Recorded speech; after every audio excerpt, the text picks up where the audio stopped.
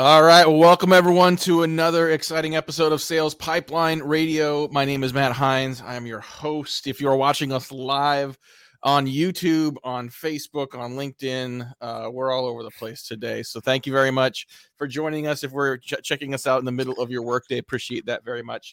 If you're watching on demand, thanks for checking us out. If you're listening to the audio portion of this through our podcast feed, thanks so much for downloading and subscribing. You can find every episode of Sales Pipeline Radio, past, present, and future, at salespipelineradio.com. We are featuring some of the best and brightest minds in B2B sales and marketing every week. And we couldn't do it without some great partners, without great guests, obviously, but also without great partners.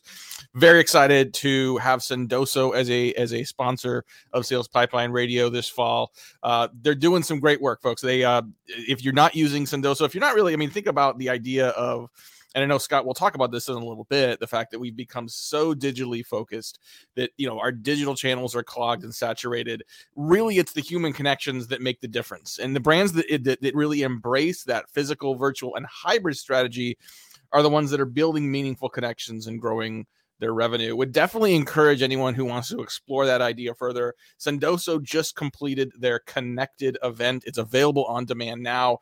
You'll have the opportunity to hear from people that are employing that hybrid strategy to make human connections as well. Some really great content. Sendoso does a fantastic job with it. So check it out, sendoso.com. Sendoso.com/connected-2021, and we'll put a link to that in the show notes as well. All right, very excited today to have our guest Scott Horn. Scott is a multiple time CMO, CRO, has worn many hats. We're gonna blast some holes today in the idea that paid search works for B2B. But we're going to start this conversation, and I apologize in advance to the vegetarians listening. We're going to start with a little brisket camp. So, because I know, we do have, there's this whole, first of all, at Heinz Marketing, we have a very strong sort of foodie subculture. We talk about, food and drink, supply and demand on a regular basis. We have a healthy number of barbecue enthusiasts, supply and demand in our B2B circle as well. And I don't think many people know that brisket camp exists. So fill us in on how awesome this is and why other people should check it out. They have to go after me on the wait list, but other than that. There you go. So to Matt's point, I'm a brisket aficionado. I never lived in Texas, but I think it's the best barbecue there is. With all due respect to the North Carolina and Kansas City contingents. So Brisket Camp is put on by the Texas Foodways Association. And it is a 2-day camp dedicated to the science and art of smoking brisket, Texas style. And it's taught by three professors at Texas A&M. So you fly out to College Station. And they're like, two of the three are like the leading meat scientists in the world. So they actually haul a carcass in. They show you how to saw it. You learn about what woods to use, what grade of meat to use. You eat a lot of brisket. So I will admit, as much as I love brisket, by the time the last meal rolled around, I was like, I don't think I can eat brisket after eating brisket for 2 days straight. We also had a 6-time world champion chuck wagon cook for us, which was kind of amazing, in a vintage 1800s chuck wagon. So if you're interested, Texas Foodways is involved in preserving the history and traditions of Texas. They even do a Texas wine thing.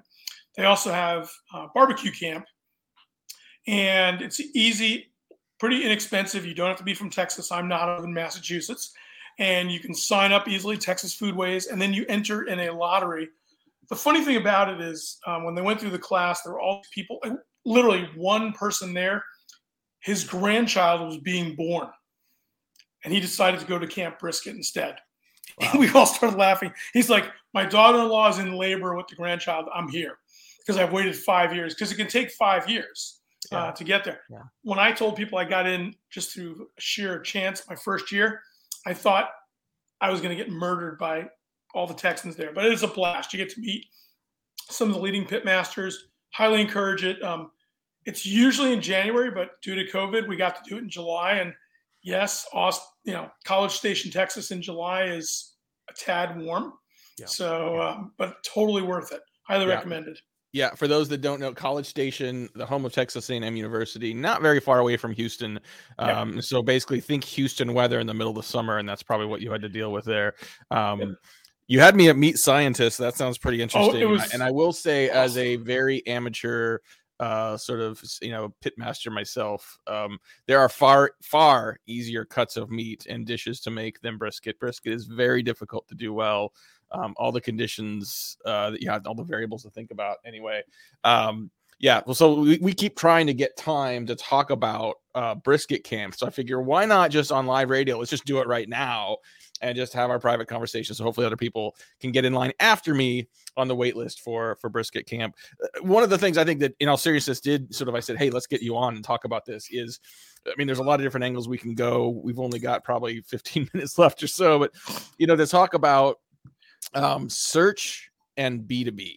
Yep. And, I think I've been in the camp for a while that the more enterprise your sale is in B2B, the harder it is to make search work. And I'm not talking about SEO. Like, SEO is a different strategy, but I'm talking about sort of paid search and getting paid search to pencil out well in a scalable way for B2B. Talk about your perspective on this and what you have learned. Yeah, you bet. So I'm a teaser for the end. I have found one person who is a good friend of mine who actually believes that they've made paid search work. But I will describe the conditions required, and he had a technology vendor recommendation as well. So as Matt said, I tried paid search for enterprise, mid-market, B2B at multiple companies. And if you're a marketing leader out there, just kind of virtually raise your hand if you've had this situation. You go into your CEO and your sales leaders, and you're all excited, and your agency's with you, and you've done paid search, and you actually go look at the leads you've got, and you get to see. And I actually had this happen once. Yo Mama at yomama.com, or Fred Flintstone at flintstones.com, and you're like, oh. So I like in paid search, at least in my experiences, it's like you're buying a scratch lottery ticket, and by the time you get to scratch the lottery ticket, I have another analogy I use. By the time you get to scratch the lottery ticket, it could be $0, it could be $5, it could be, in the rare case, maybe $100, but you've already paid the money, they've gotten it. So what I found is, paid search, whether it's Google or Bing or anything else, it's really a tough place to go. And, a few concrete things. Number one, and some of this is going to sound obvious, but I ran into it all the time, is make sure your organic conversion works first. I mean, paid search is a later strategy, in my opinion. You add it after your organic conversion's working, you've optimized your landing pages, you've made sure content's there. But even there, I think paid search, if you're, I'd say, below $1 million a year in paid search, it's really tough to make it work. And part of that is the options in most cases that Google or any of the other search engines give you for targeting are really limited in B2B context. You can do time of day of week, device. You can do gender and age level, but that's about it. I mean, I can't target Matt Hines at Hines Marketing. I can't, So I'll pause there and we can talk a little bit about it, but I'm a fan of organic like Matt. I think organic's great. We can also talk about paying for competitive keywords, which I personally think is nuts, unless one case. It's a money transfer to Google. Thank you, Google. Yeah, and does the answer to this question change if you are focused primarily on just generating marketing leads versus focused on generating pipeline impact? Because what I've heard from a lot of people is, oh no, I can still reach my audience on paid search, but then I think the nature of the higher abandon rates that come from paid search, the fickle nature of some people that'll search and then go back and that aren't very focused, I think lends itself to a lower quality prospect, let alone your inability to do the targeting you're talking about. I think it proposes a challenge. Now, is there a couple questions? First, is there a difference when we're thinking about this as a marketer versus a revenue leader? Start there. I don't think there should be, but I think there sometimes is. I mean, we all know this. I mean, marketers, the sales leader wants things that are going to become opportunities. So they care about quality. And, as marketers, you've all been, or the sales leaders on here, you've all been in that situation where you're getting a bunch of leads and nothing converts. You can't even get them on the phone. That's not good. Now, one argument that I've heard made is, well, if you want to get your sales team or your SDR team a lot of at-bats, it works. But if you're getting people who aren't in your target market, well, I mean, what's the value of that? You're not really getting a ton of value. So, I mean, the one place I think search potentially can work, and I have not experienced this personally, is I did speak to somebody a couple weeks ago.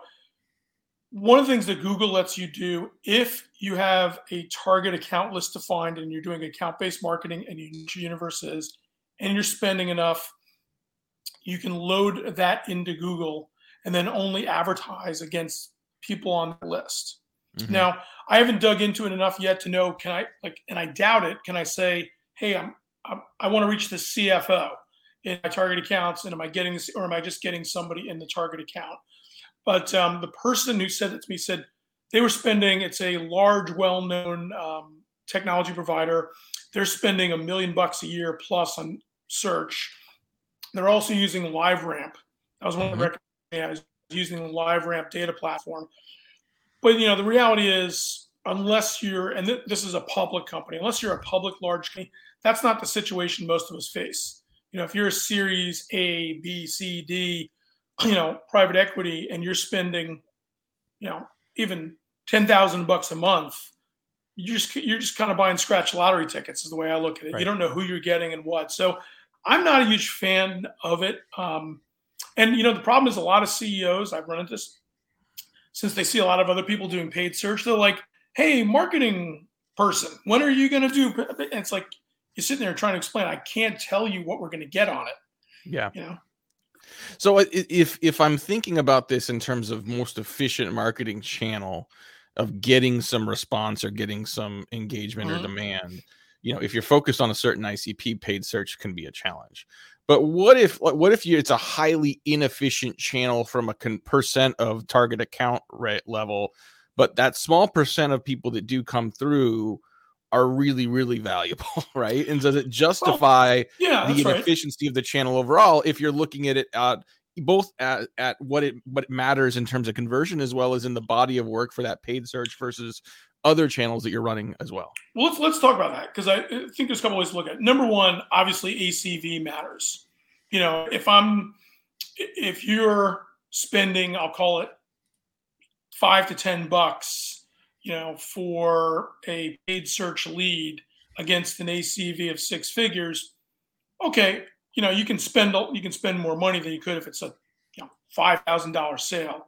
The other thing is obviously time and sales cycle matters, because one of the challenges is, and I've had this conversation with multiple search agencies, is if you've got a long sales cycle, a lot of times you find yourself in the scenario, and sales will do this too.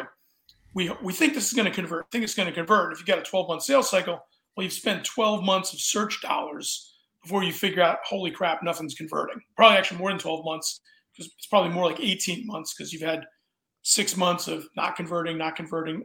So I think that matters as well. I mean, you know, again, I go back to, I always start with organic and conversion, because the thing I'm trying to prove is, okay, my offer, whatever I'm offering, whether it's a trial, a demo, some piece of helpful education materials, I'm reaching that kind of people.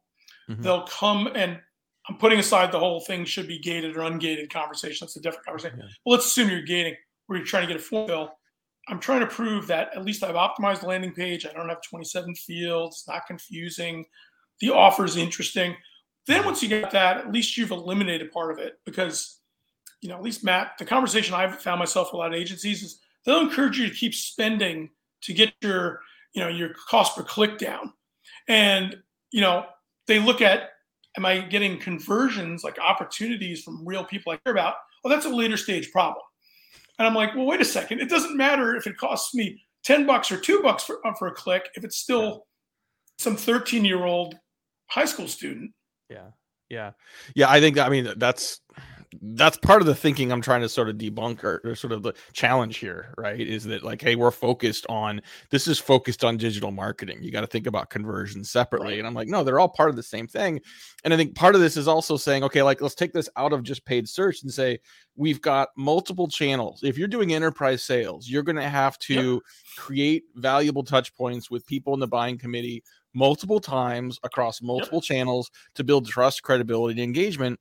And so to look at one of those channels at one point in time and say, is this too much or too little to spend, is a really hard question to correctly answer versus saying, how much am I willing to spend to generate a qualified reciprocal opportunity with this company? Like that's a much bigger number than you're willing to spend on a click somewhere, right? And I could go back and say, if only 2% of the clicks I get from paid search are useful, if those 2% help me get the deal, if they help me get a lead that got something, the economics is more interesting to look at the further down the funnel you get versus at those tactical channels. Yeah, I think that's right. I mean, that begs on another whole conversation, which we can talk about in a second, of attribution, because that's another one I've been exploring since I have some downtime.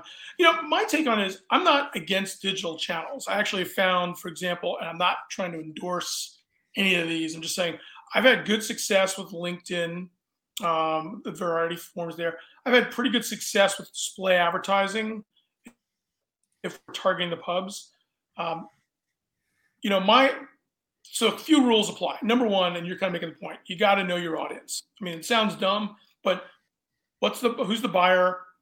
What's the buyer's journey? Where do they go search? What problems are they trying to look for? You got to figure all that out. Then secondly, you got to look at, okay, what am I willing to spend, to your point, on this? And then I think you've got to look at all your channels in terms of, what converts. So what are conversion rates? In fact, I just saw a post earlier today from Chris Walker on this Revenue Collective, which I thought was really good on, okay, look at your channels by conversion, look at your cost. And in fact, ideally you'd put cost and conversion together and say, what's the cost of a converted lead in that channel? And you're right, maybe you got to reach somebody, but you've got a lot of options. You got social, you got display. To your point earlier, you've got direct mail, whether it's Sendosa or something else. The issue I have with paid search is just that unless you're spending at scale, the targeting options are so limited, you just have no idea. And in fact, that's the inherent problem in paid search is, if you think about it, I'm putting an ad out there, they click on it, okay? My money goes to Google or the agency to Google. Now, maybe they fill out the form, maybe they don't. If they don't fill out the form, okay, I have no idea. And then if they fill out the form, maybe it's a good lead, but sometimes it's not. Right. Especially, by the way, for anybody out there who has a website where you're taking non-work emails, stop. Unless you're selling to consumers, stop. It's B2B. But and that's my issue is that you have to pay a lot of money for what is a known set of limited targeting options to figure out, hey, is this thing working? That's why I think there are other channels that give you more, like LinkedIn, for example, gives you much better targeting options in terms of reaching your ICP. We just went right into the deep end right away at the beginning of this episode of Sales Pipeline Radio with our guest, Scott Horn. Started a little bit with Brisket Camp, but then dove into paid search channels. We've just got a couple minutes left here. Yeah. You referenced earlier, like the board and the CEO seeing other companies doing things. Yep. Or saying, why don't we show up on search? We know Google did some research earlier this year and it showed that only 3 to 4% of board members have direct marketing experience in their past. Yep. So, looking at these things and saying, oh yeah, we should be here. Why aren't we doing this? Why do I see our competitors doing this? Maybe your competitors are spending money in a foolish way. Let's not chase them just because they're there. How do you up level that conversation? Yeah. And if you're a CMO and you're at the seat of the leadership table, that's one thing. We got a lot of people watching this that don't even necessarily have that seat yet. So how do you start to educate the organization and your leadership and your board on a different way of thinking about this? Yeah. So I think you've got to start with I call it the ideal customer profile or ideal account profile and the buyer's journey conversation. And that starts with linking arms with sales. This is one where sales and marketing, you're in the boat together. And as a market, it doesn't matter if you're a CMO or not. You can sit down with your sales leaders and say, okay, look, I want to help us understand together what makes a good account or not? What size account? I mean, there's a whole bunch of questions you can ask. I'll just give a few interest of time. Is it based on headcount? Is it based on revenue? Is it based on vertical industry? Is it based on geography? What problem are we trying to solve? Is there one economic buyer? Is there a buying group? Okay. So that's the first thing. Then it doesn't take a lot. You can do 6 to 8 quick interviews with actual customers or prospects, and just ask a good series of questions. Like, okay, if they're a customer, what's your top 5 problems? Where was the problem that we're solving for you on that list? How did you decide it was a problem? Was there a trigger event? So on and so forth. I think CEOs want to hear that stuff. I think boards want to hear that stuff because you're coming in with actual customer data. You're having a conversation. And, you can, and the other thing is, I think just simply explaining to people how search works. Mm-hmm. I think a lot of people don't get the fact that, hey, they click. There's nothing prevents anyone from clicking. We're kind of trusting Google or Bing or whoever to actually put the thing in front of the right person. And let's talk about that. And then, okay, what happens if somebody who's not the right person clicks it? We're still paying. I mean, display advertising is somewhat the same, but at least with display advertising, I think people have gotten used to the idea of, till the whole third-party cookie thing, that you can actually get better targeting. But you're absolutely right, Matt. A lot of these board members, CEOs, first of all, they're not marketers. They're seeing other people. They sit on other boards where perhaps marketers come and say, yeah, we're doing paid search, and don't hang around for, okay, let's see the results from paid search. So.